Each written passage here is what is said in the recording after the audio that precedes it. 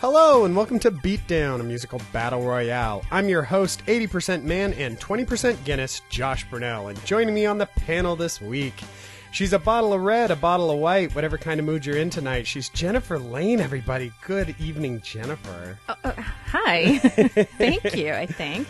He's got his mind on his money and his money on his mind. He's Edward Giordano, everybody. Good evening, Ed. I suppose that's accurate. And last but not least, she's an activist. She reads an average of 120 books a year, and apropos to this conversation, we met her in a bar. She's Vanessa Axelson, everybody. Woo! Good evening, Vanessa. Hello. You can call me Noodle. Everybody else does. All right, I was gonna. That was actually the first bullet point. Was ruined it. What Sorry. do you want to be called? Feel free. Thanks for having me on the show. I'd like to mention that my husband got called in before I did, but that's fine. It's all right. He won. It was Yeah. just a scheduling thing. He always wins. It was a No, topic no. thing. So, Vanessa, we met you in a bar. You were the bartender at our local. I'm going to use a hip term there. And That's how I would have described you, as hip. so our topic tonight is songs about drinking in honor of St. Patrick's Day. And so I was thinking, as someone who spent a lot of time in bars, which song do you never need to hear again? You know, it's funny. There's a couple of schools of thought. Some people, it's immediately Piano Man. Absolutely not. I don't want to hear it. I hate it. But for me, like, I get real emotional about Piano Man. I'm from the East Coast. Like, I feel like people are there to see me, not just listen to the music. So I understand what he's talking about. Probably Friends in Low Places. Oh, wow. Which makes me sad, but... Yeah. Which That's was probably- almost my pick for the show Oh, tonight. awkward. That would've been funny. Bummer. I would say that I have heard Friends in Low Places in the 5 years that I worked in that bar on average 4 times a shift. And 3 to 4 shifts a week. So that adds up. And the first year, I was like, great. And the second year, I was like, ah. And the third year, I started turning the jukebox off. There you go. Doesn't work. Sorry, guys. I mean, I was a DJ on a cruise ship for 6 months, Yeah. and I remember, like, I never need to hear Love Shack again. Like, in my life, That's a good if one. that song just disappeared, I wasn't a particularly big fan before, but I actually broke the CD at one point. Nice. It was too much Love Shack for one lifetime. I would say one of the great things about that bar is the internet jukebox. So we did get a lot more variety than just Yes. we have 40 songs and those are the only 40 songs you're allowed to pick. Right. And I will say they were pretty lenient with me in that every now and then I just did it myself and I put my own money in the jukebox and it made for a better shift for me. And the other great thing about the jukebox at Maeve's is that you can get an app on your phone, and so you can just log money on the app and be sitting down and being like, "Oh, and I hear this song." I will Yeah. do that a lot. Yep. Ed, this is a deep philosophical drinking question for you: jukebox or no jukebox? I mean, have I ever jukebox? Yes, but do I prefer jukeboxing? No. I mean, if you're in a bar, would you prefer to have a jukebox that you can control or a DJ that is just going to play whatever the heck they want? I guess I'll take the jukebox. Power to the people.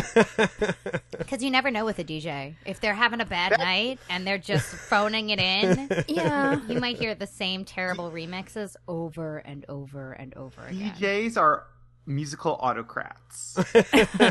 Well, I mean, I would say the same thing, though, about a bar with a jukebox because, like we've been going to the Snug lately, and every Friday night, it's a whole different crowd. It's it's almost like a different city. Yeah. I do love that bar. It is so Great much bar. fun. Yeah, we went to Residuals one night. I mean, in the many years, you might hear us go back and forth. It used to be called Maeve's, now it's called Residuals. We've gone there for so long. We went there on like a Friday once, and there was like 8 old Italian guys, and they just played Frank Sinatra for 2 Oh, hours. it was so funny. And then another time we went in, and it's a bunch of like white idiots with backwards caps just playing Tupac for 2 hours. And it was like, that's the one catch on the jukebox is But I you feel like might those never are- know what you're going to get. Those are both good nights. They were both very entertaining. Different, but both good nights. Whereas, and then the other side of the jukebox is over at Timmy Nolan's. Spoiler alert, guys. This is songs about drinking, and we go to a lot of bars. Okay. So the other We thing, were just doing research. the other thing is Timmy Nolan's. They have a jukebox, but it's highly regulated. So we were talking to Shane there one night, and apparently the owner selects like 250 songs, and those are the only ones you're allowed to play in the bar. which is kind of crazy. But that owner, that's a hands-on owner. That's Yeah. an owner who has a very serious idea of the kind of bar they want to be. And they're committed to it. It's not going to have an identity crisis Right. like so many of the places that we know in the Valley because there's just so many people kind of, coming in, coming out. It's whiskey in the jar over and over again with Oh my everybody God. covering But it. I'm still amazed that people still play Friends in Low Places. Like, do you think you're original when you're playing that in a bar? Drunk. I think the word you're looking for is drunk. Okay. Now, Ed, when you go to a bar, like up in San Francisco, is there a bar that you go to that has like the music you want to hear? There's like this one really cool bar that I go to, Interval, and they just play like low key EDM all the time, and it's like a steampunk bar. So that's like one of my faves. That's Low key EDM. I might have to Google I that. kind of want a road trip just for that. What would you describe as low-key EDM? Yeah. I mean, like, imagine if the Chainsmokers didn't have vocals on it. That's kind of about right. Okay. I'm See, going to embarrass myself and say I haven't heard a single Chainsmokers song. Yes, Oh. you have. You Sorry. heard I Close envy Range. you. Could have wanted to avoided it. My friend's Yeah, that's 11-year-old is true. obsessed with them. Which is kind of weird. Yeah. As like a name. A friend of mine is their like manager-ish. Yeah. And I'm always like, really, guy? yeah, but like I had all of the Cherry Poppin' Daddies records, and nobody ever bothered to say like, "Hey, maybe no." I don't think that's the same. No? Okay, because the Lovin' Spoonful was a real big band at one point, and nobody had a problem what they were named Touche. after. Wait, what? Exactly. So, Jen, you're such a nice person. Oh my gosh. Okay. just gonna roll right through. Yeah, I'm just gonna Right? Google ahead, this right go now. ahead and Google that, and we'll get that reaction here. And a in minute and a little half later, Jen goes, what? bit. But like Ed, what kind of music don't you want to hear? If you go drinking, like what will send you running out of the bar? Not much. I'm thinking about it. I'm like, nothing really. Like if I walk into a bar and it's like a bit rappier than I would like, I'm like, whatever. If I go into a bar, it's a bit Broadway-er than I would like, I'm like, whatever. See, that sounds super fun, obviously- actually. Could you combine them? Oh, wait, it's Hamilton. Yeah. Hamilton, then I'm moving in. But it's like I'm beginning to think that I don't go to enough bars because I'm like missing. I'm like, I go to Monk's Kettle, but does it even have music? All I ever remember is like ambience of people talking, there being no room in the bar, and the bouncer telling you that you can't get in because it's too full. Like, and then I guess I went to to visit on Diviz. I went to Toronado, and there might be music playing there, but it's just like I don't know, nothing. There's not enough of anything for me to be afraid. It's also subliminal. And that's why I brought the mention of Interval, because it's usually pretty quiet in there, so the low key EDM is like something I notice. I get that. Like, there's a lot of times where you just don't want to hear anything at all, but you don't want it to be silent, so you end up just kind of like letting it become background noise. I suppose like the last thing I want to hear in a bar is Journey. Like, I just don't. I'm past it. Like, it's That was not song going to make number things 2. good. Oh. Yes. I still get excited because I don't hear it that often. It's not like, contrary to popular belief, we're not in a bar every night. So I don't hear it every Other night. No, Jennifer, probably been you months. also worked in a bar at one point in your life. did. So what was the song of that summer that was inescapable God. that Wait. summer? And the thing is, so this would have been summer of 90, and the area of Cape Cod that I was on, or, the Cape, it wasn't top 10 or top 40 or even top 100. It was all, it was still Jimmy Buffett. It was Journey. It was Journey Lights mostly. Like, not, Don't Just Stop Believing. Lights. Just Lights. Over and over and over again. But we did have a guy who played guitar, on Friday afternoons and Saturday afternoons by the pool, which was great. But yeah, it was all like, Jimmy Buffett, Van Morrison, that type of thing. Yeah. I mean, Jimmy Buffett in a bar can be fun if it's the right Jimmy Buffett. But it's the same set every weekend. Exactly. Twice a Not week. cheeseburger. Cheeseburger in Paradise. Yeah, as long as it's Well, not if it's Cheeseburger in Cheesecake in Paradise, Paradise. But Fins, sharks, man. or Yeah, Fins, yeah, yeah. to the left, or Margaritaville, which no one needs. You to know know. what? I had Margaritaville on my list.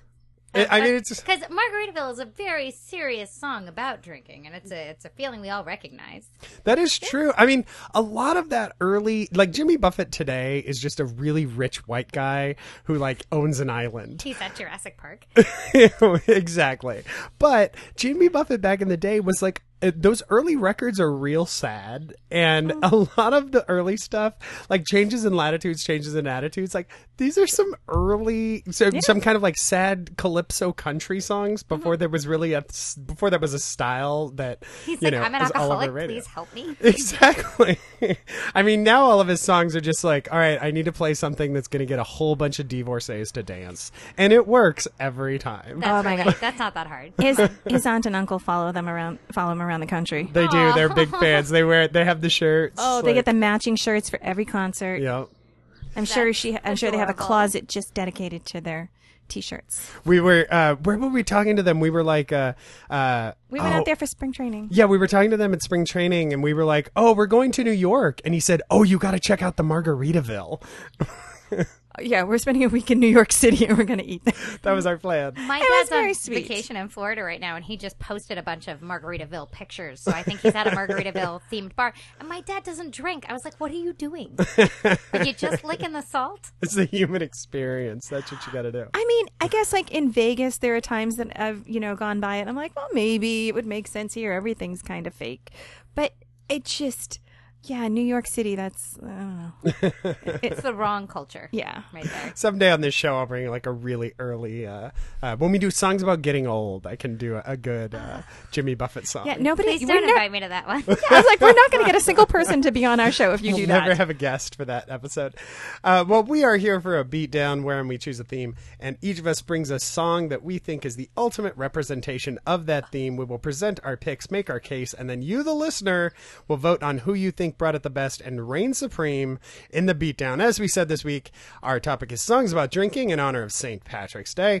But before we get to that, we have to talk about last week. Last week, our topic was songs for your funeral, or the song that you would like to usher you into the great beyond. Jennifer brought the Beatles mega classic In My Life. Ed got heavy with Bastille's Remains. Our guest Vincent got funky with Joe Tex, and I gotcha. But it was me who took the pizza, took the prize, and the banjo with Kermit the Frog's Meditation on Dreams, Rainbow Connection. You know, sometimes just go cheesy, follow your heart, and you might win something. Noodle, you got some thoughts. I'm looking at you. You can't wait to say something about this.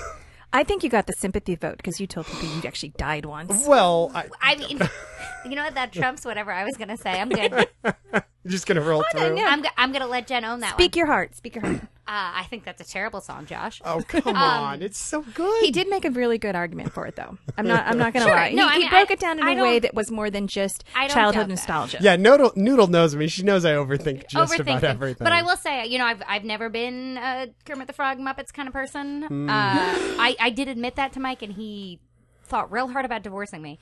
Real hard. Wow. But you locked it down before you made the admission, and so you're okay. Yeah. I mean, Gotta there's lock too that much down. paperwork at this point. I mean, it's not like you said you didn't like Star Wars. I got a Star Wars T-shirt yesterday. I'm real proud of it. I want to see that. Side note. Yeah, that's a toughie. I mean, for me, it would have been a real classic. Of course, now I can't remember the name of the hymn that I'm thinking of. Pachelbel Canon Indy. It's the one that everybody uses either for. I was an altar That's girl. the classic. It's I was an altar girl in once 7th was and 8th lost, grade. And now I'm saved. Ed, help us out here. Amazing Grace? Amazing Grace. Thank you. Oh, Weird. yeah, I did know That's the classic. I could have gotten it maybe. Amazing Grace. That, Well, I mean, okay, so and it lingers with you. yeah, I mean, sure, that's going to be played at everyone. But what is the song that you want everybody to feel good about your passing? I don't want anybody to feel good about my passing. What kind of question is that? Or comforted? Or what's your final, what's your parting wish for people? Carry on, my wayward son. Oh, see, there you go. Little prog rock, little American prog rock there Wow. from Kansas. And we I will like not it. be happy with your passing. Trust me. None of this is None like. of you were in charge of Happy's my not funeral music, by the way. Really? Because I got some thoughts. We're going to rent a jukebox and I'll put it. That's what we're going to do. Friends in low places Everybody- over and over. Everybody's going to get $20, so At they're least just 3 going or to 4 go times a crazy. shift. Well, as long as you're drinking while you're doing it, it's okay. We're just going to play drunken lullabies on a loop. Oh my by God. flogging Molly. Wow. Ed, before we get started, one last question. Bastille is playing down here in May. You coming? I could. All right, let's talk about it. Well, our theme this week is songs about drinking, and since I went first, or since I won last week, I have to go first. And so let's get right into it. You know, I did some research, and I found that 1 in 3 songs mention consuming alcohol, which is kind of insane. Tortured artists, sure. The most common Motivation. liquor brands that are mentioned in alcohol are Courvoisier, Patron, and Jack Daniels. Fun fact. I would have thought. What's the champagne? Cristal. Cristal. Yeah. I would have thought that Cristal That would I have been would in the have- top 4. That's what I was thinking, actually, Yeah, as well. or Four Loko. No, I'm joking. Not Jameson? I mean, I guess if it's Jameson, it's just whiskey. Yeah, Yeah. exactly. Just whiskey. Not a lot rhymes with Jameson. I did find a song by Against Me that I didn't bring today, but I really want to, which was called "Pints of Guinness Make Me Strong," which is kind of my motto in life.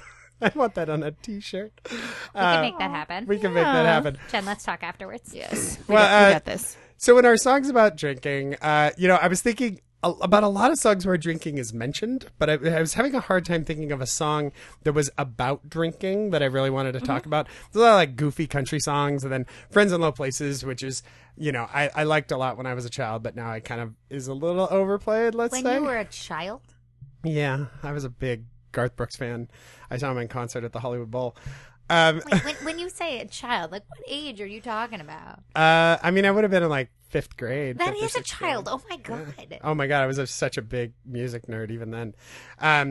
But there's a lot of layers to drinking, and I think that's what I wanted. I wanted a song that talked about like the why you drink and like when you drink and kind of the aftermath of drinking. And I know myself, I don't want to make any claims on the rest of the group, but I know of myself, I've kind of, as my dad would say, dangled my toes over the side.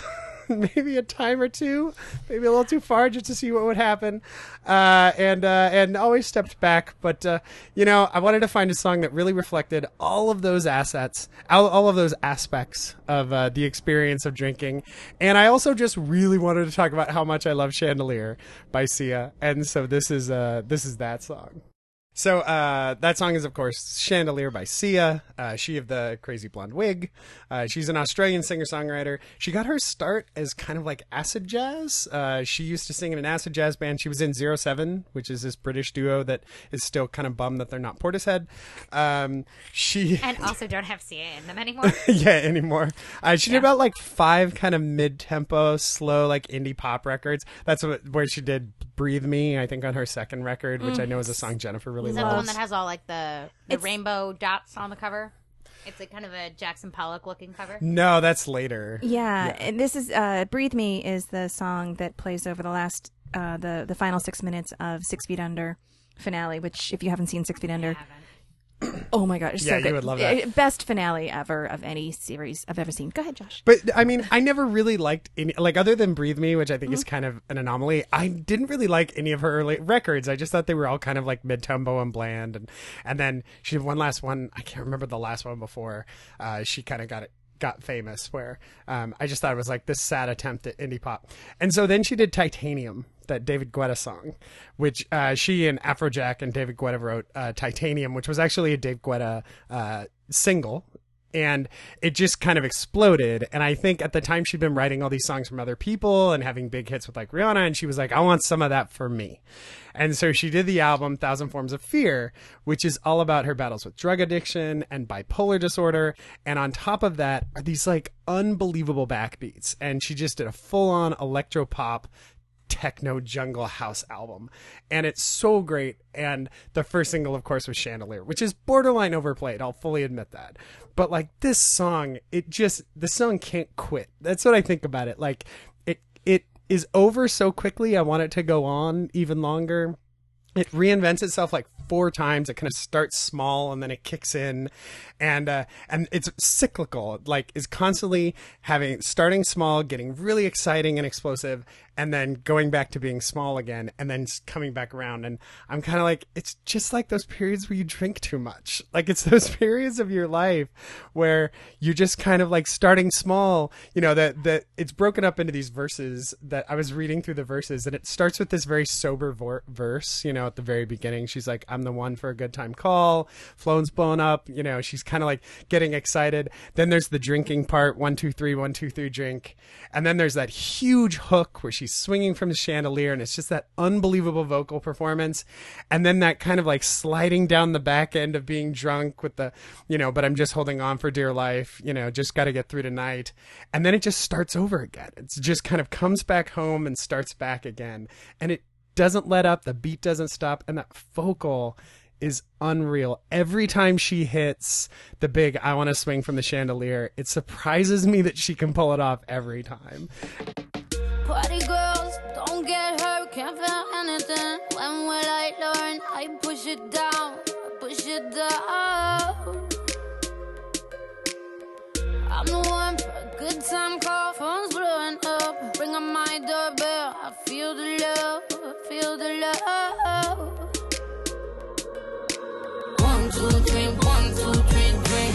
1, 2, 3, 1, 2, 3, drink. 1, 2, 3, 1, 2, 3, drink. Turn back till I lose God.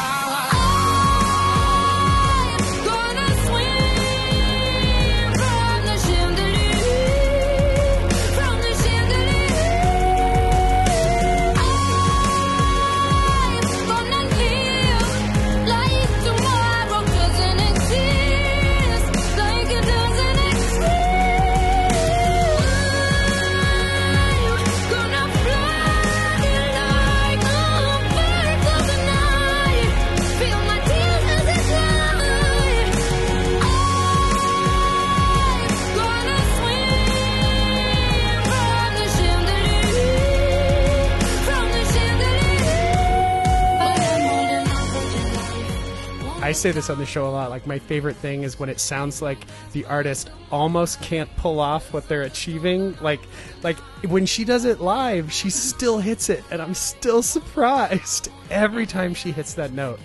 And so I just think that this music's unbelievable. I love this song, and I just can't. I wish it was longer. If I had any criticism about this song, is that the vocal pretty much starts, like, there's not a moment where she's not talking, and so by the time it ends, it's kind of exhausting. But then at the same time, it kind of reminds me of those periods of my life where I did drink too much, and there's so much that the way you get into that cycle is that you don't stop and look at what's happening. You're just constantly talking yourself into the next stage of the process. So, like, you're like, hey, this is super fun. I should go drink. Hey, look, I'm drinking now. Hey, look how much fun we're having that we're drinking. Oh, God, I'm so depressed that I do too much drinking. You know, I really should do some drinking, though, because that was really fun. Like, the second you stop to think about it is when you go, this is terrible and I need to change my life. But as long as you don't think about it, you can keep going. And that's kind of, as much as this song exhausts me, I also think it's part of what's amazing about it, what makes it so unique. So I love this song. That is what I'm bringing for this Songs About Drinking Beatdown. Sia, Chandelier, Jennifer. Thoughts? Solid pick. I love this song. I gotta say, though, the first couple of times I heard it, I didn't quite catch all the lyrics because she has that kind of, dreamy, ethereal voice that I love hearing her get to that point where it sounds like just before somebody else would break, but she's so good at that. I think it's a great song. It's a fun song. It's catchy in a good way. Really catchy in a good way. But I'm still thinking about your interpretation and your reasoning for choosing it. But as of now, I mean, I really can't say anything bad about the song itself. The song is fantastic. Yeah. Ed, thoughts on Sia, Chandelier? Chandelier was a song that crossed my mind when we got that brief for this show. And I know that Josh once famously said that he would monogram every lyric of the song on a pillow. So I was like, well, I probably can't take that. When did I Oh my say God, that? Did I really say that? You told me that one. You Oh were my probably gosh. drinking at the time. I was probably drinking. It's very possible. Good shit. I say a lot of good shit when I'm drunk. Wow, awesome. But it's really epic. I think the chorus is huge. It goes through all the experiences. I think what like Sia's really excellent at, it's because she has such good vocal control. She can like distort her mouth in like weird ways, and that will cause the sounds to reverberate oddly off of them. But because she has such good vocal control, it's still on pitch. So it's like so she's like always like I can imagine her like putting her mouth to the side and to the right and to the down to the side. It's giving some weird affected vocal constantly. It's a fantastic song, huge chorus. I mean, I think many times you're like pandering in a way to a mass audience that you want to win these beatdowns, but this time I'm entranced by your choice. So I agree. I mean, other than maybe picking you two, when has Josh pandered? I mean, you could make that argument about Kermit the Frog.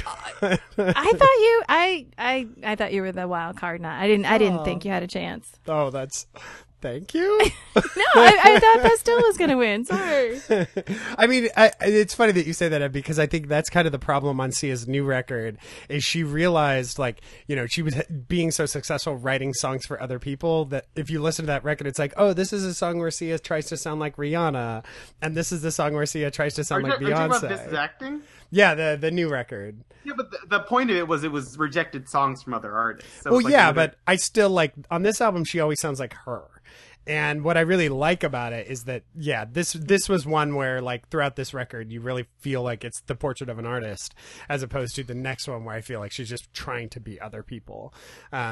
Your thoughts, Noodle? I have two thoughts on it. One is, it's interesting that you talk about Sia as an artist saying, oh, I want a piece of that, and yet her public persona is hiding behind the wig, because she doesn't actually want a piece of that. She wants the money of that without having to be in front of people. That's super true. I mean, I don't judge her for wanting to be private, because who wants to be poked and pictured and all this? It's just an interesting dichotomy that she's transitioned from apparently a very successful writing career to singing behind a mask all the time. Like, in the same way that the Gorillaz do that, which is weird. I'm just going to say it's weird to be a famous person and nobody sees your face. But, I mean, that's neither here nor there. That's my first thought on what you said. The other side of it is, I absolutely love this song. I will belt this song out all day long. However, I hate that girl at the bar. That girl comes in and she looks really pretty in the first half an hour, and then she starts to slur, and then her makeup starts to drip, and then she's making out with the ugly guy that she would never talk to sober.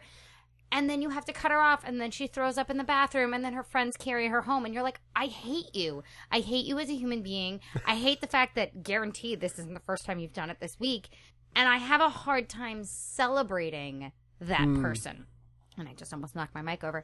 And that's, you know, from a bartender's perspective, you can see that girl coming, and you think, oh, this is going to be all night. She's going to try and flirt and beg for a free shot, and it's going to be a kamikaze or an apple martini, and she's going to spill it down herself, and her poor friend is just going to roll her eyes. It's just going to be a shit show. Am I allowed to swear on your phone? Of course you are, absolutely. I don't know who the audience Who knows?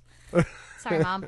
I just feel like it doesn't seem joyful to me. That girl is so clearly not making good choices with her life over and over and over again that I have a hard time reconciling it for me and how I like to drink. So yes, we've all had that sort of experience, but man, that girl's, I don't want to be her friend. I hate it when she shows up, and also she's usually a shitty tipper. Because she thinks she can show some boob and that'll be fine. Nah, dude, I don't want to see your boobs. I want to see your dollars. I think Jennifer got her phone number on. Yeah, that was another person I Not met. hard. Another person Not hard, Friday as it night. turns out. That girl's giving out her phone number. You know, it's funny because I think what I like about this song is that it sounds like a celebration. Musically, it's a celebration, but then lyrically, it is really talking about, it's trying to show both sides, or in my opinion, it is showing both sides. I don't want to clean up her vomit. I was going to say, I don't think that any of the songs that I considered for, this particular round, any songs about alcohol are positive. Like, I mean, they might be fun, but they're all forms of escapism. They're all forms of denial. They're all forms of, self-medication. Like, it's never a positive thing. Well, not certainly never. never a positive. I would say what's interesting is when we were going through, because I really did want to find a positive song about drinking, and they were all dumb. Like it was all these like red shots. Yes, exactly. Or like Or Red Solo Cup. It was exactly just what like I was thinking. stupid. Like Yeah, they're all like celebrating the novelty idiocracy songs of about it. drinking. Beer for my horses, Beer and for- cowboys for my, and whiskey for my Whiskey, friends. exactly. Like it's all like goofy novelty songs. Like the real songs about drinking were all about kind of the darker side of drinking. As I said, the ones which that I was actually considering. Yeah. They never, like those other ones, yes, they're out there. Yeah. And they're fun drinking songs, but they're not necessarily about drinking. So that's like a whole other. The closest I was able to find is like a happy song about drinking was Frank Turner's Recovery, which wasn't happy, but it sounds super happy. That's why I wanted to pick a Real Big Fish song. They always sound real happy. Yeah. They are not happy people. But I mean, that is kind of an interesting observation. Ed, what do you think about this idea that like, were you able to find a happy song about drinking? Or did you also find that like most of them were a little sad? I didn't do much research. I just kind of picked a song that I was thinking of, but to your question, I was going through songs, and it was like, and I didn't really want to talk about like the irresponsibilities of drinking, which is kind of like the songs that I was hitting in my head Last Friday night. like as I had a coworker who was like, do like one of those rapper songs like T-Pain, like there's like even if Gin and alcohol Juice. is mentioned, or like Loose on the Goose or whatever that song is, that's by that what they did on Glee. I remember Court Overstreet doing it at one point. Yeah, So terrible. I was struggling finding like a song that like I connected with it, which is probably why I went the direction I went, which was it probably won't work in the end. It's a good point, actually, though, Ed, that you bring up that, like, yeah, when I did find songs that were kind of celebratory of drinking, or at least didn't really care as much, they were hip-hop songs. That's really not where my personal sensibility is a lot of time. Like, the hip-hop I listen to isn't that kind of, like, party hip-hop. Well, let's move on. That was my pick, Sia's Chandelier. We're going to move on to the next pick. I put Jen and Ed into the randomizer, and let's see who's coming up first. Oh, wait, we're going to randomize it. Okay. It's Jen. Yay. Winning. Jennifer, what is your song for this Songs About Drinking Beatdown? Well, okay, so I did give a lot of thought, and a lot of the stuff was either it just more obvious, kind of ridiculous songs that I didn't connect to, or songs that were it just nothing that I felt like I identified with. And so I went with Elliott Smith's Between the Bars. And this is a song from like 97. And I got to say, for several years there, I depended upon Elliott Smith's music to get me through some really sad times. So better than just turning to alcohol. So, but here, Elliott Smith's Between the Bars. Drink up, baby, stay up all night with the things you could do. You won't, but you might. The potential you'll be that you'll never see. The promises you'll only make.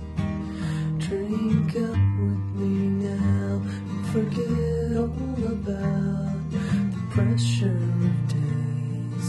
Do what I say and I'll make you okay and drive them away.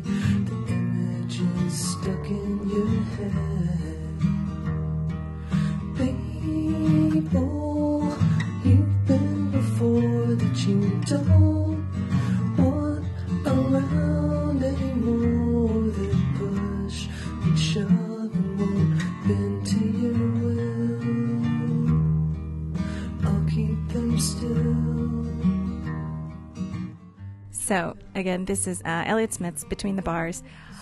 this song, actually this CD, this was on his Either Or album, which I thought it was 97, but you're saying now 96, which was his third album, his third solo album. And this album actually was what this got Gus Van Sant's attention, and he ended up using 3 of his songs from it for the Good Will Hunting soundtrack. And that's actually how I discovered him.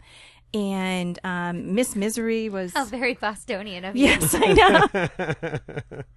yes. I could have made it some other story that I was like in some like little independent record store and I discovered it. But no, I totally in a movie. And yes, I broke the Good Will Hunting soundtrack, but then ended up buying Either Or and having even more Elliott Smith to love.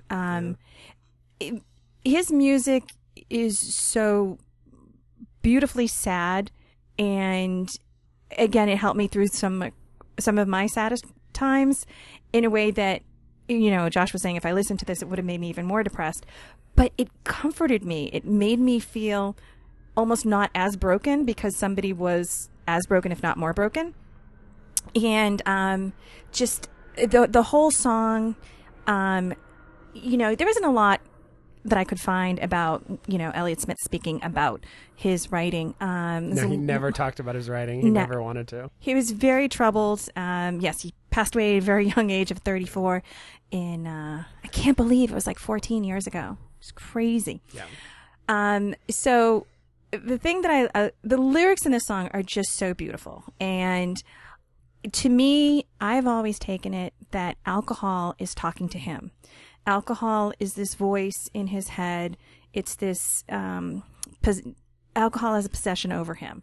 And, you know, just from the very start, drink up, baby, stay up all night. I'll kiss you again between the bars, step outside. And, you know, a lot of people online were like, oh yeah, of course, between the bars, he's getting drunk and he goes from bar to bar. And to me, I never thought of a drinking establishment when, you know, between the bars. To me, it was always the metaphorical prison that alcohol has him trapped in. Wow. And it was just so beautifully painful. And then my absolute favorite part of the song is the lines, the people that you've been before, that you don't want around anymore. They push and shove, but won't bend to your will. I'll keep them still. So alcohol is just saying, don't worry, I got this. You don't want to be that person? You don't have to be that person. I got it. And it's just so chilling. And I can listen to this song on repeat for hours. Wow. Yeah, if we were basing this competition on which song has been covered more, Between the Bars has really cut through to a lot of people, and it's been covered a million times and beautifully. Like it's just one of those songs that you almost can't mess up. There are actually times that I actually prefer Madeline Perot's. I'm probably saying her last name wrong. Yeah, it's like Pirou. Pirou. I don't know. Amazing. It's so beautiful. It actually, it sweetens it, softens it up a little bit. It doesn't come across as melancholy. So there you go. There's my song about alcohol. It's funny because I actually had a slightly different interpretation of it. I like your interpretation of the bars being like jail bars, like he's trapped into this moment. To me, it was always how it's this love affair, like, and I'll kiss you beneath the stars between the bars. This idea of like, we're just going to go, our life is lived in bars, like that. We're talking about those 5 minutes between, you know, the rest of the day when we're not in a bar is just kind of a comma in between the time that we are in bars when we're really alive. Yeah. It's a really sad song. To me, this is the definitive Elliott Smith song. It's kind of sad in that it, you know, for a lot of people, it's the only Elliott Smith song. But it is kind of, to me, this is where he was in his top form in a performance perspective, in a musical and melodic perspective. I mean, here we are all these years later, and Josh Radin still wants to be writing this song. Like 7 records into his career, he's still just trying to write Between the Bars. Yeah. I mean, I have all of his albums, but Either Or is, I mean, if you aren't familiar with Elliott Smith, I would start right there. If you need to go a little easier because it is rather melancholy, start with the Good Will Hunting soundtrack. You're going to get Miss Misery, you're going to get Between the Bars, and I forget the other one already. I think it's Petzela. And yeah. that is such a beautiful song too. Or it's a Pitzela. I said it wrong. But yeah. Miss Misery is still my favorite Oscars performance because he's standing up there and he looks like he's good. Like apparently he'd never performed live before or something like this, and so he looks like he's going to throw up on stage. Like he can barely play. It's amazing. Oh my gosh, yeah. That was painful to watch. Yes. It was also funny that we listened to the song and then we were all kind of like boisterously talking and then we listened to this song and you came back and you were like, so that was Elliott Smith. You went into my NPR voice. Exactly. Well, I didn't want it to be a jarring transition. It's a very meditative song about drinking. Or the power that the drink has on a person. Noodle, thoughts on Between the Bars? I mean, it's the most beautiful song. It is haunting and it is gorgeous. And my interpretation was a little bit more direct, that it's actually him talking to a girl who he is dragging down into his alcoholism and literally drowning along with himself, which I have a real hard time listening to. I just keep shouting, "He's abusive, run!" I mean, because, you know all of the things about Elliott Smith and how desperately sad and unhappy and then, like, demonstrably destructive he was. And there is no joy to the song is what my problem is, because there's even... You don't feel like he's drinking to cheer himself up. You don't think he's drinking to, like, help the day. Like, it's just a straight coping mechanism at that point. And that's also real depressing. And I feel like there's so many different aspects of getting drunk that I have a hard time with the just sadness around it. But that being said, I mean, the most beautiful song and heartbreaking, and I'm pretty sure I cried a little just listening to it now. Yeah. But again, somebody I hate at the bar, because that guy shows up and you're like, oh, you're going to put your head down on the bar. Yeah. And I'm going to have to politely call you a car, and you're going to be upset, and you're going to open your wallet to try and give me money, so I'll let you stay, and I'm going to be like, dude, I'm so sorry, you need to go home. And then you're going to lay down in the gutter outside, and I think that's so sad. And I picture him dragging this, like, used to be cheerful little girl, very Bukowski-ish, where these women just show up and get ravaged by him and his lifestyle, and it just cycles down into this terrible, terrible pit where they leave him eventually, and then he's sad again. I do think it's beautiful that we managed to get Bukowski into our songs about drinking music show. That made me super happy. I can't believe it took me this long to Yes, say to be honest. That was impressive. Glad we got that in. And I'm shocked that you said that it was what year did we say this was? Like It's 96. Yeah. That seems very late. I think of Elliott Smith as being fairly eternal because the music is so. It could have been written in 1964. It could have been written in probably not in the 80s because of all the cocaine, but like any of those different time frames that. Universal appeal of it is definitely, it comes through, and everybody has felt that way. He just felt it a little harder than everyone else. Yeah. There's a certain eternalness to, like, if we ever did like a song for when you're depressed show, there's a certain eternal tone to that. Oh yeah. Which is like this Nick Drake, right? Like Tom Waits. You can always listen to like certain people, like Neutral Milk Morrissey. Hotel it just kind of Morrissey, that's a good lives. I It's made always myself applicable. a mixtape for when I was depressed, when Elliott Smith just wasn't enough. You know, The first Portishead record. Like, a long time ago, Mike and I used to belong to a club, and it was just the two of us, and we called ourselves the Sad Sack Club. And sure did. And we used to make mixtapes. shockingly, Thank married you for him. not enlisting members, because Right? No. Well, we were pretty depressed at the time.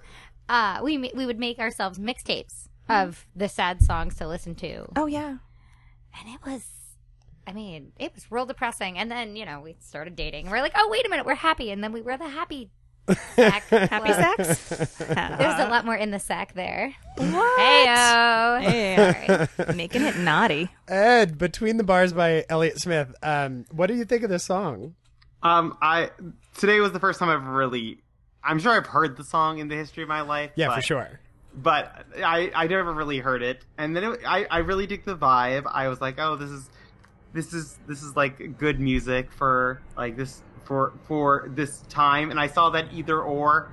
I was like, why do I know Elliott Smith? Oh, because NPR was talking about how they just that the 20th anniversary of Either Or just came out last month. And so there's like Oh wow, yeah, that makes there's like a gazillion bonus tracks on that. So I think that's Spotify exclusive. He's So, one of those people that's worth looking up. Hold I on, mean, hold on. Such a fascinating person. They released a Spotify exclusive of Elliott Smith songs. of the re-release, the 20th anniversary re-release. That would kill him all over again. Let's turn it over to Ed now. That is Jennifer's pick for Songs About Drinking, Elliott Smith's Between the Bars. Let's turn it up a little bit more joyful and go over to Ed now. Ed, tell us, what is your pick for this beatdown, Songs About Drinking? I chose a song. I chose Horchata by Vampire Weekend, which is not the most on-theme song I could have possibly chosen. Josh did accuse me that it was a non-alcoholic beverage, and then I immediately fired back to him a rum horchata recipe. Well, you can put alcohol in anything. That is true. That is true. But Trust me. It's not you've intrinsically alcoholic. We found You've out. met my parents. You can put alcohol in anything.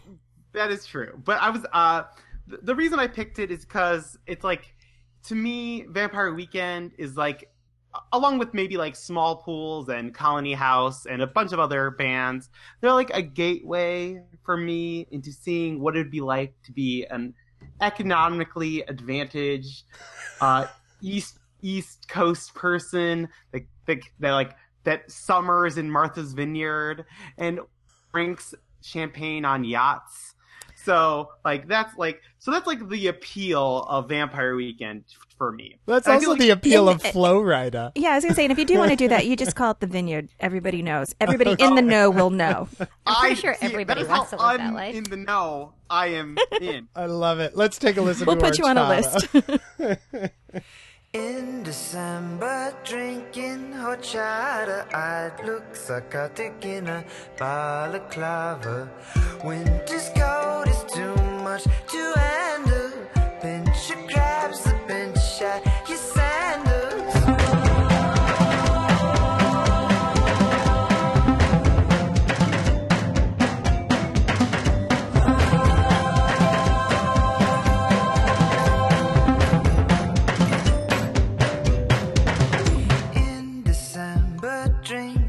Horchata, look down your glasses at that aranciata. With lips and teeth to ask how my day went. Boots and fists to pound on the pavement. Here comes a feeling you thought you'd forgotten. Chairs to sit and sidewalks to walk on.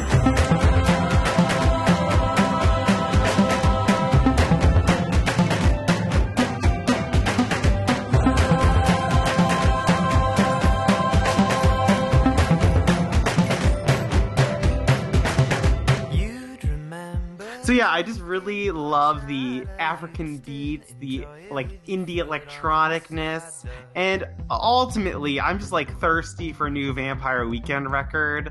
So this was like a pseudo platform for that.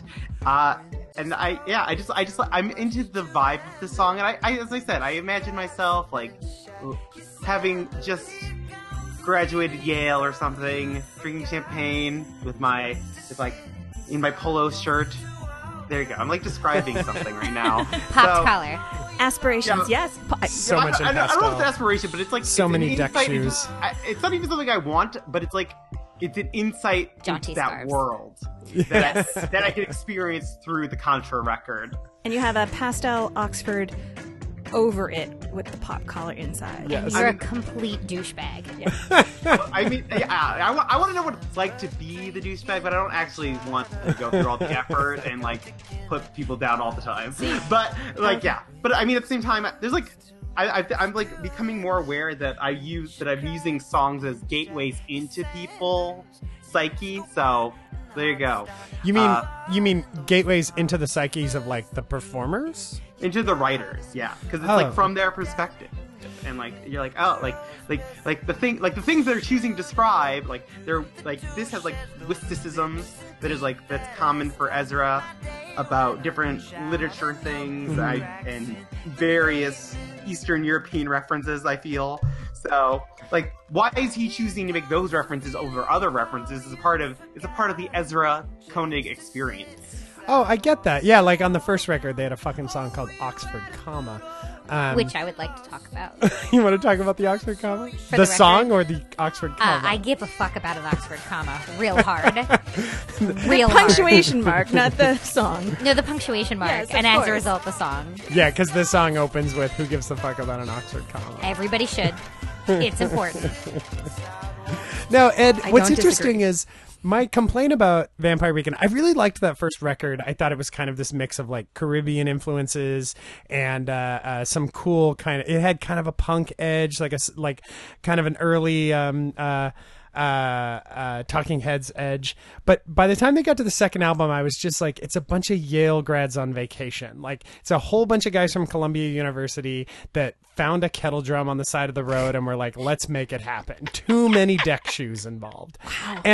But that sounds to me like that's actually the appeal to you, is you like this kind of this experience that to you is quite foreign, and you like living out that experience. Yeah, like you are saying. So we are agreeing that this is what is happening, and I found it intriguing. I'm like, oh, this is insight into a world that I will never experience. Like, Indiana's quite landlocked, so like, So the Caribbean vibe kind of is exotic. You like yeah, that, yes. the Caribbean, the African, the Nicaraguan. Like, it's not like it's something that I don't. None of the things I touch. That's why I think it's partially why I believe that the Midwest is like the hairbringer of like media consumption. Like, I feel like more people were watching the OC in my small town, Indiana, than the entirety of California. And there's an exoticism to it. That's so interesting, yeah, because to me, I feel like this. The struggle I have with the last two Vampire Weekend records is that they do both feel very foreign. You have something bad to say about Modern Vampires of the City? I have do. Not yet said them. I thought we were constraining our conversation to the first two. I just find them both so false. Like, to me, it feels like pretend. The but first you album like that felt aspect. authentic, and then after that, they were Exactly. just recreating the sound because it was really successful. But they Yeah. really went into it to such a point that every time I hear a song, like this one, I know I've heard it before, but when Josh played it again for me the other night, I was thinking, why do I all of a sudden want to be on a Carnival cruise and drink a pina colada that, Isaac made? Like, it just, it felt like it was part of a tourism campaign. Like, I it do was like very that- manufactured. I like that fantasy had a bartender named Isaac, though. From That's the kinda Love Boat. fun. Oh, I know, I crossed cruise line. Sorry, princess. Sorry. No, it's okay. It's okay. I didn't get the reference. Bad branding. That was beautiful. So, Ed, you really like the third Vampire Weekend record. Glad I wasn't your bartender. on Diane the Young cruise is ship. fantastic. Unbelievers. Yeah, hey, obvious believers. Obvious bicycles. Sorry. Yeah, those, like, I love Modern Vampires of the City. I'm fascinated by your NPR phase. You're going through a real pitchfork phase right now. How do you? I don't think I'm going through an NPR phase. These are all things I have liked for a long time. Oh, all right. NPR is just catching up with you now. No, that's not true either. I was super into, as Josh knows, I was super into Bjork like 3 months ago, and then like 2 weeks ago, I was like kind of thinking like, oh, I should like listen to Sugar Ray Greatest Hits. No, you And- should never listen to that, Ed. Sugar Well, I Ray already has a What did. were I you did it. thinking? I already did it, and then I was like into a K-pop moment for like a second, and Wow. J-pop. So I think I'm like in search of musical identity, maybe, or maybe my musical identity is not to have one. Well, I mean, you'll find what things you gravitate back to. But no, I mean, you should never tie yourself down. Like, there's nothing more boring than somebody that's just like, all I need in life is 4 Bon Jovi records. I mean, He looks at me because he knows I know that person. it's great to always be exploring and always be looking for the thing that gives you a thrill musically. Like, that's music is our drug. It's a benign drug, for the most part, unless you get into those weird Jandek records. But for the most part, it's a perfectly healthy way to be excited. And I think it's great. I was being silly about, like, I don't need a musical identity. I think as I said, I think my musical identity is just like is like legitimately I like a good melody as stated. There you go. I'm such a sucker for a good synth line. Yes. That's a problem. Never a problem. Well, that is Ed's pick this week, which is Horchata by Vampire Weekend. Let's move on to the guest, who gets the benefit of going last. Vanessa Noodle, please tell us, what is your song for this Songs About Drinking Beatdown? Well, I went through a couple of different songs and actually submitted the wrong song because I'm new to this.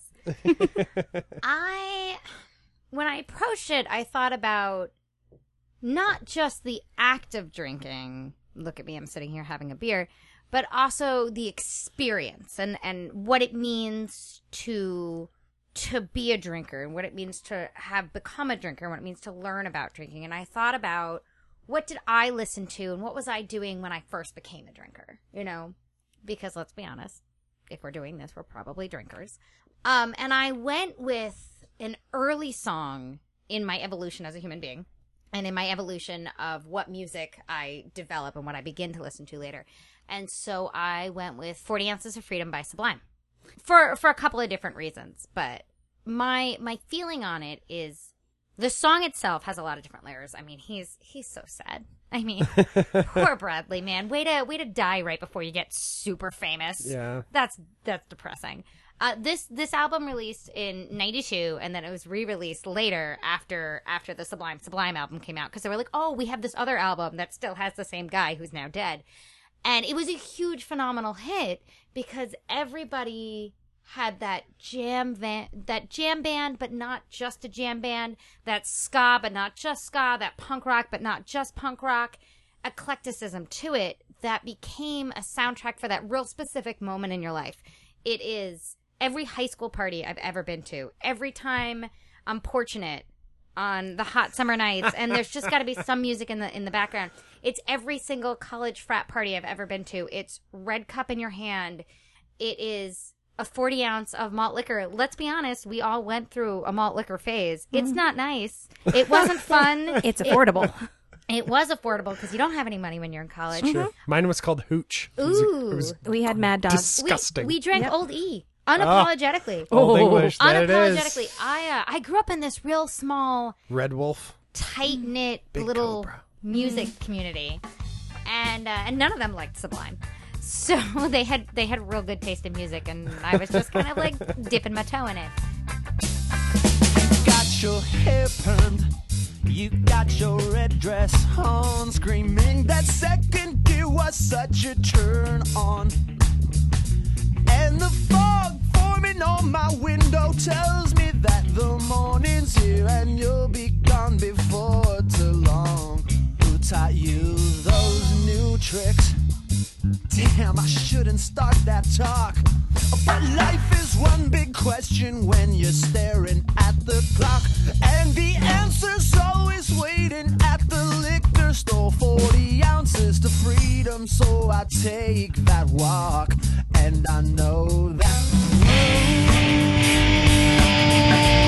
I'm not going back. Not going back. Just know I'm not going back.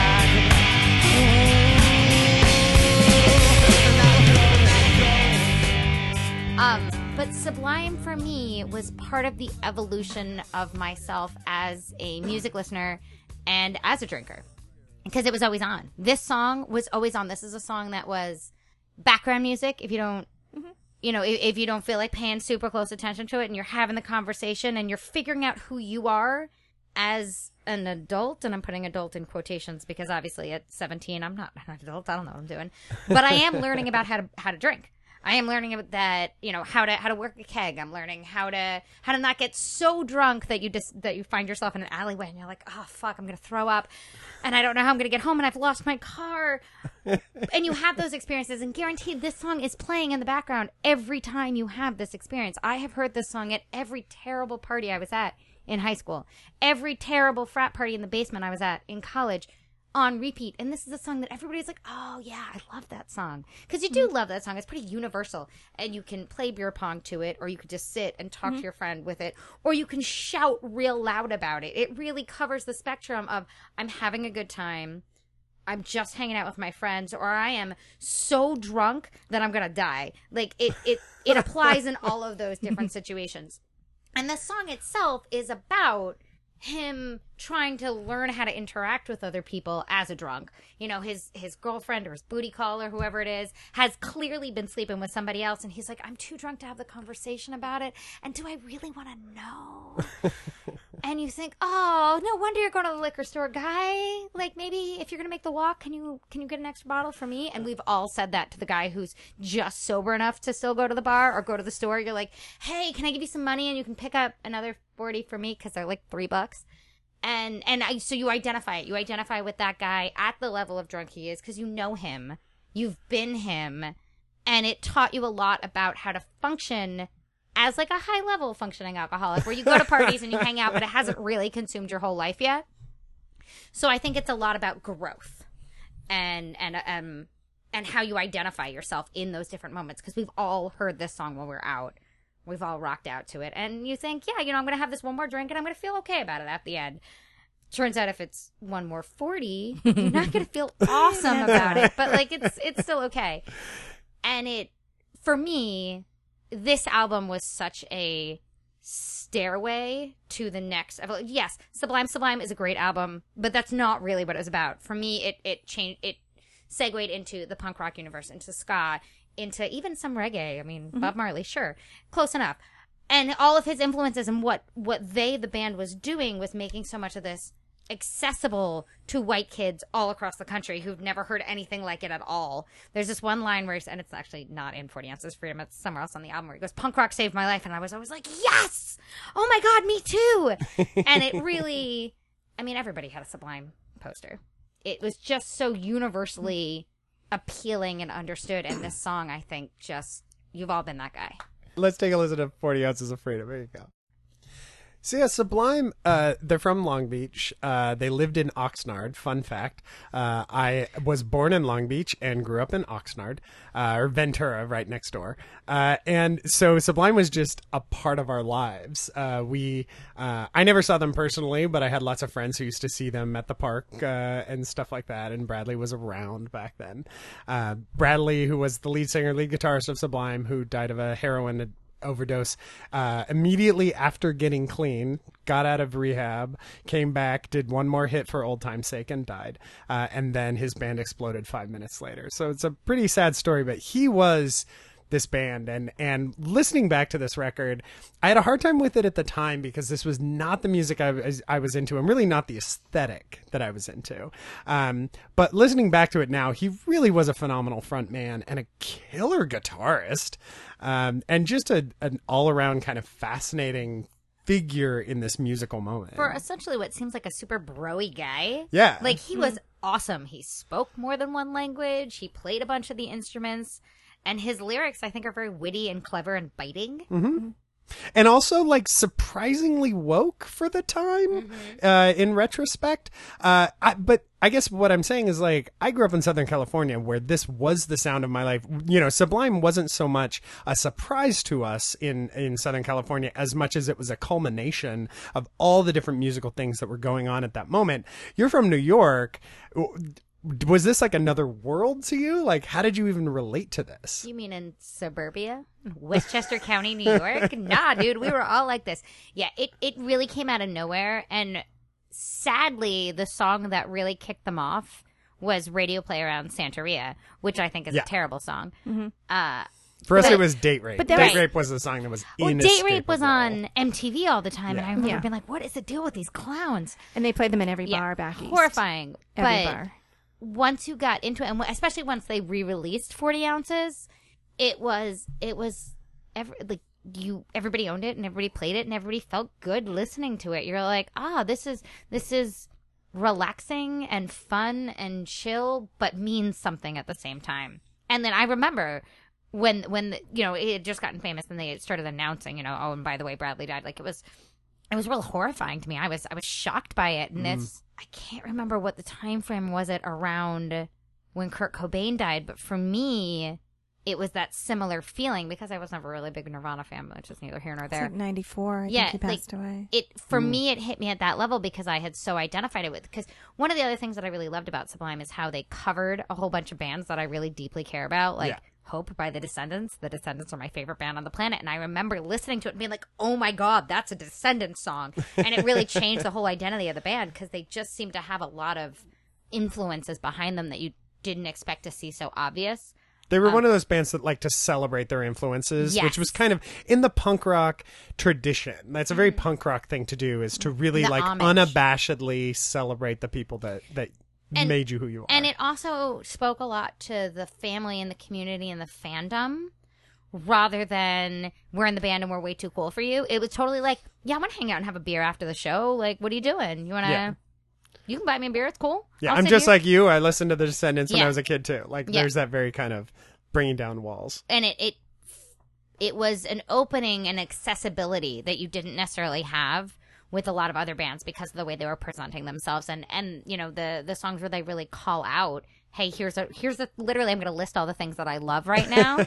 You want to get in on it? And everybody was like, holy shit, I love those things too. And you felt a sense of family and community around it that I don't think really existed before, with the exception of, because we had talked about this earlier, the kind of hip-hop universe, because everybody's like, oh, I know that guy. I saw that guy at some terrible shitty club, and I have his, like, handwritten mixtape that he handed out on the corner. Like, I mean, not so much in Westchester County, but in New York State. Yeah.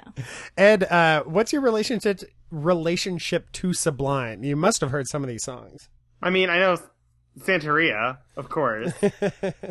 I mean, that's like a staple on reality shows for covering. And outside of that, not much. But I was digging the reggae vibes. I was appreciating it. Yeah, they had a really... Bradley was the first person to realize that you could combine reggae, ska, punk, and then bring in hip-hop. And I think it was the addition of hip-hop, which later other bands like Sugar Ray and Citizen Cope and things were really trying to do. But he found the right spot. And you know, because they were effectively just a Southern California punk band in their souls, they were able to just kind of unabashedly bring all these things And together. I think also a little bit of what became reggaeton later. Yeah. It also, like, it was there because it was upbeat and it was fun and they were having a good time. Yeah. It was a party that had a soul to it. It wasn't just mindless nonsense. We had to suffer through a lot of stuff after Sublime, though. We had to suffer through the Voodoo Glow Skulls. We had to suffer through... You guys are in a much different lot place of- musically than I was. That is Noodle's pick this week There you for go. Songs About Drinking, 40 Ounces to Freedom by Sublime. At this point, we're going to go around the circle, and everybody's going to get one last chance to say why their song is the best.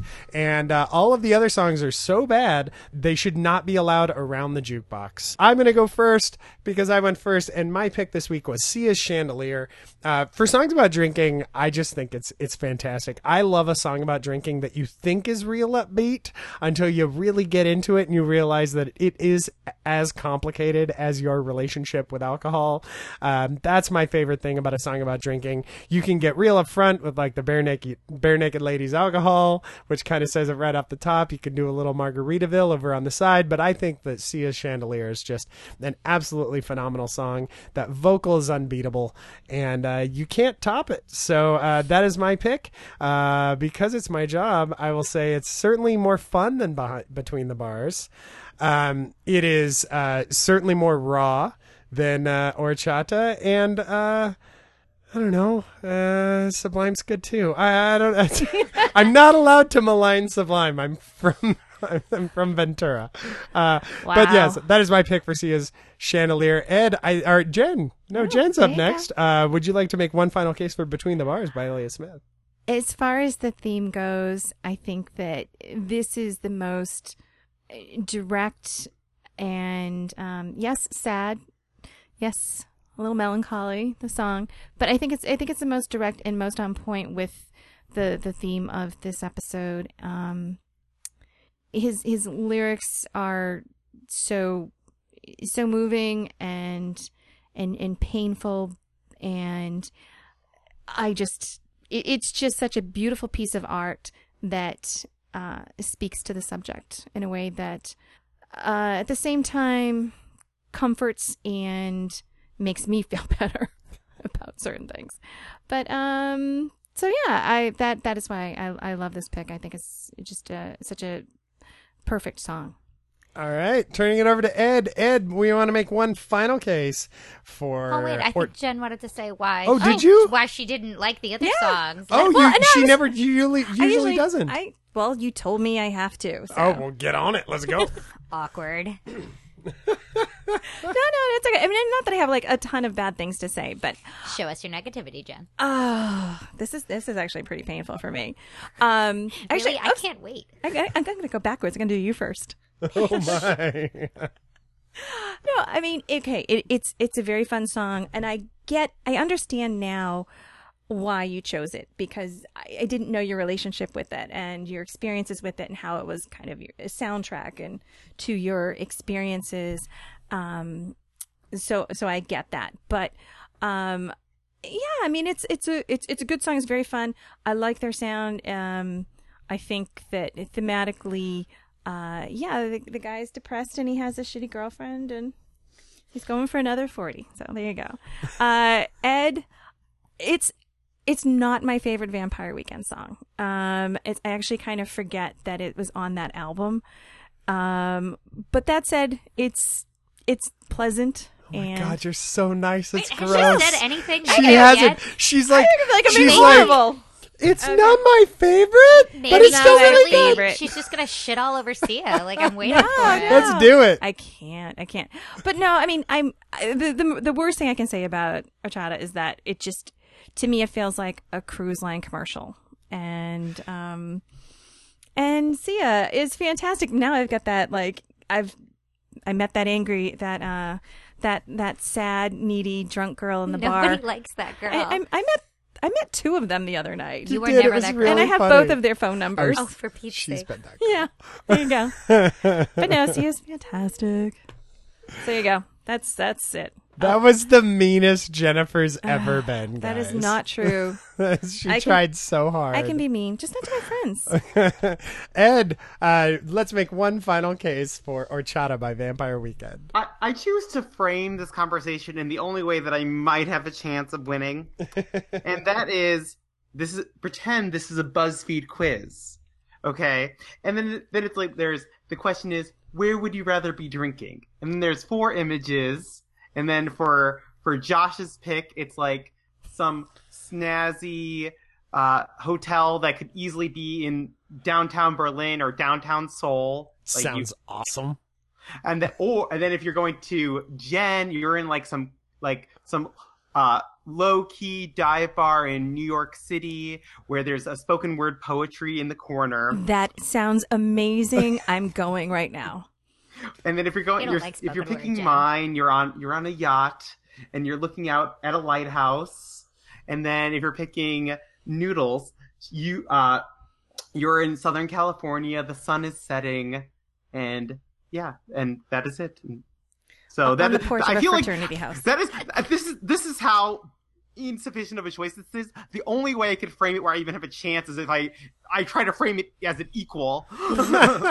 So there you go. It's equal. So Ed's argument is if you prefer the yacht to the porch in Southern California, which is funny because I once heard of the best band I ever heard that live that sounded just like Sublime was called The Return, and I listened to them on a porch in Santa Barbara. It's not a bad place Isla to be. Vista. Isla Vista. Yes, I remember you told me about that little. It was so fun. It was like that street that had 2 houses, and you were either partying at one house or the other. Yeah, and they played on a porch at a frat house in Isla Vista.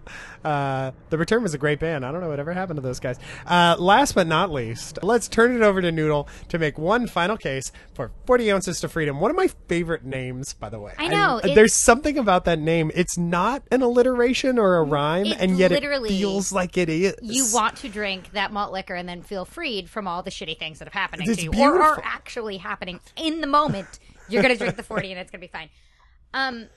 I think the beauty of this song is not just that the song itself is about somebody's drinking experience, but that you have absolutely experienced this song while you are drinking. At any stage in your life, at any party you've been to, this has played at least once, maybe more. It is universally, as a band, beloved. It doesn't matter who you are. It doesn't matter how old you are. Like, you're like, oh yeah, I could rock out to this. oh, that's real sad. I'm going to have another beer. But yeah, no, I totally feel what that guy is talking about. And then can, still have a conversation or just get blackout drunk, and it's about the same experience. So I think 40 Answers to Freedom really shows what kind of drinker you are. And going in the other direction, I'm going to start with Ed and work my way back. I agree with Josh's earlier assessment that I think this particular Vampire Weekend song sounds very superficial. And frankly, I think horchata tastes like just absolute death. It's thick, it's weird. I'm like, I've never had it. I It's don't feel rice like you're milk missing anything. with Yeah, it's cinnamon and sugar. It's a lot of weird things. So I right. think it's too specific of a taste. I think that it is not as universally appealing and as a universal experience. You should rebrand all of us as different beverages as you describe us. I think that's fair. So for me, horchata is too specific. And I am never in the mood for horchata, I gotta tell you. And while I've yet to find good horchata in San Francisco. I found better in Indiana. Wow. weird. That's San weird. Francisco has a serious Come to problem Los there, Angeles. right? That's odd. Yeah. Oh, yeah. For Between the Bars, the just depressing factor makes me want to die a little bit every time I listen to this song. I don't think he's joyful at all anywhere, and I don't think that all of drinking is real depressing. I think that there's times where you drink because you're depressed, but there's also times where you drink to celebrate, and I don't see that in Between the Bars anywhere. He's not celebrating, he's just slogging. And Chandelier, I have a really hard time saying anything negative about it because it's such a beautiful song. But also, like, I hate that girl so much. I hate that girl, and I know that she is going to be a problem, and she's going to be a problem real quick.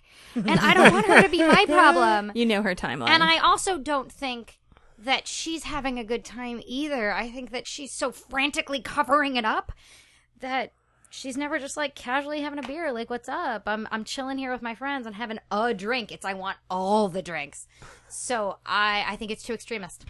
All right. Well, that's our picks for songs about drinking. And now, dear listener, it is time for you to vote for which of our songs is the best song about drinking that you heard this week. You can vote on Twitter by tweeting us at BeatdownPod. You can email us at beatdownpodcast@gmail.com, or you can tell us on Facebook at facebook.com/beatdownpodcast and let us know what you think is the best song about drinking. Do you want to drink in a dive bar in Los Angeles? Do you want to drink in a hotel bar in New York? Do you want to drink on a yacht? Or do you want to drink in a fraternity house's basement? And it goes without saying, I'm sure you'll want to tell us the many songs that we forgot to mention. We'll be back next week when our theme will be girl groups. I'm super excited about that. I already know which song I'm going to do. Spice Girls? Maybe. Okay. Do you want to be something? Don't we all? Noodle, people want to follow you on the social medias. Where should they go? Nessie Noodle 13 on Twitter. That's probably the best place to hear all of my political opinions. There's a lot of them. They're mostly in caps. That is true. I do love that. But I will also talk about this podcast. There's a lot of hashtag leadership. For real. And Jennifer, if people want to find you on the social medias, where should they go? On Instagram and Twitter at Jenny B Creative. That's Jenny with an I. Jenny and with an B I. the letter B. Ed, where should people find you online? You should actively avoid me for the next 77 days as Big Brother Canada 5 is about to begin. I'm sorry, Big Brother Canada? Oh, Ed watches Love all it. the Big You Brothers. know what? Good for you, Ed. All you gotta the have a Big thing, Brothers. right? And that's your thing. I like Oh, it. I'm telling you, avoid me. Don't, Yes, don't you have been warned. The host tweets at me sometimes. Oh my God. Wow. So it's That's a thing. amazing. I love it. And she's Canadian, so she's real polite. Apologizes in advance. She's real nice. Stop tweeting me, eh? No. We were discussing American politics Oh my. as I do with all my Canadian friends, frankly. Well then, Ed, you should be following me. I have a lot of opinions. I already Oh, follow boy. you. I Oh, already just said. kidding. Yay, I'm so glad. And you can find me on Instagram, Twitter, and all the things as Josh Burnell, Burnell. I mentioned it last week. I'm going to mention it again until it sells the heck out. I have a movie. It's Yeah, premiering you at the do. North Hollywood Cinefest. Woo! NoHoCinefest.com. You can buy tickets there. If you live in Los Angeles, if you don't live in Los Angeles, there are planes. And but if you do that, actually, let me know, because I'll just get you a ticket if you're gonna play her. Absolutely. I'll definitely be there, maybe wearing a Sublime shirt. What up? There you go. That'll be great. Yes, that sounds hilarious. My family's actually. flying in. Oh, yes, it's going to be a party. But yeah, check it out. That's NoHoCinefest.com. My movie's called House by the Lake. And yes, that's it for us. We'll be back next week for another Beatdown. Until then, good night, everyone. Good night. Thanks for having us. Yes. Bye. Cheers. Have a good night.